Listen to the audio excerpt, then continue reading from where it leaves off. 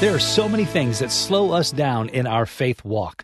Hi, this is Jonathan Falwell. There's a verse in Hebrews that said, let us strip off every weight that slows us down, especially that sin that so easily trips us up.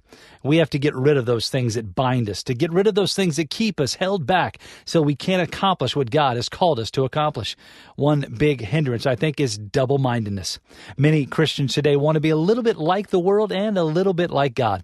And therefore, because we're double-minded, we're not focused on one or the other. And we never actually make any progress. Why is that?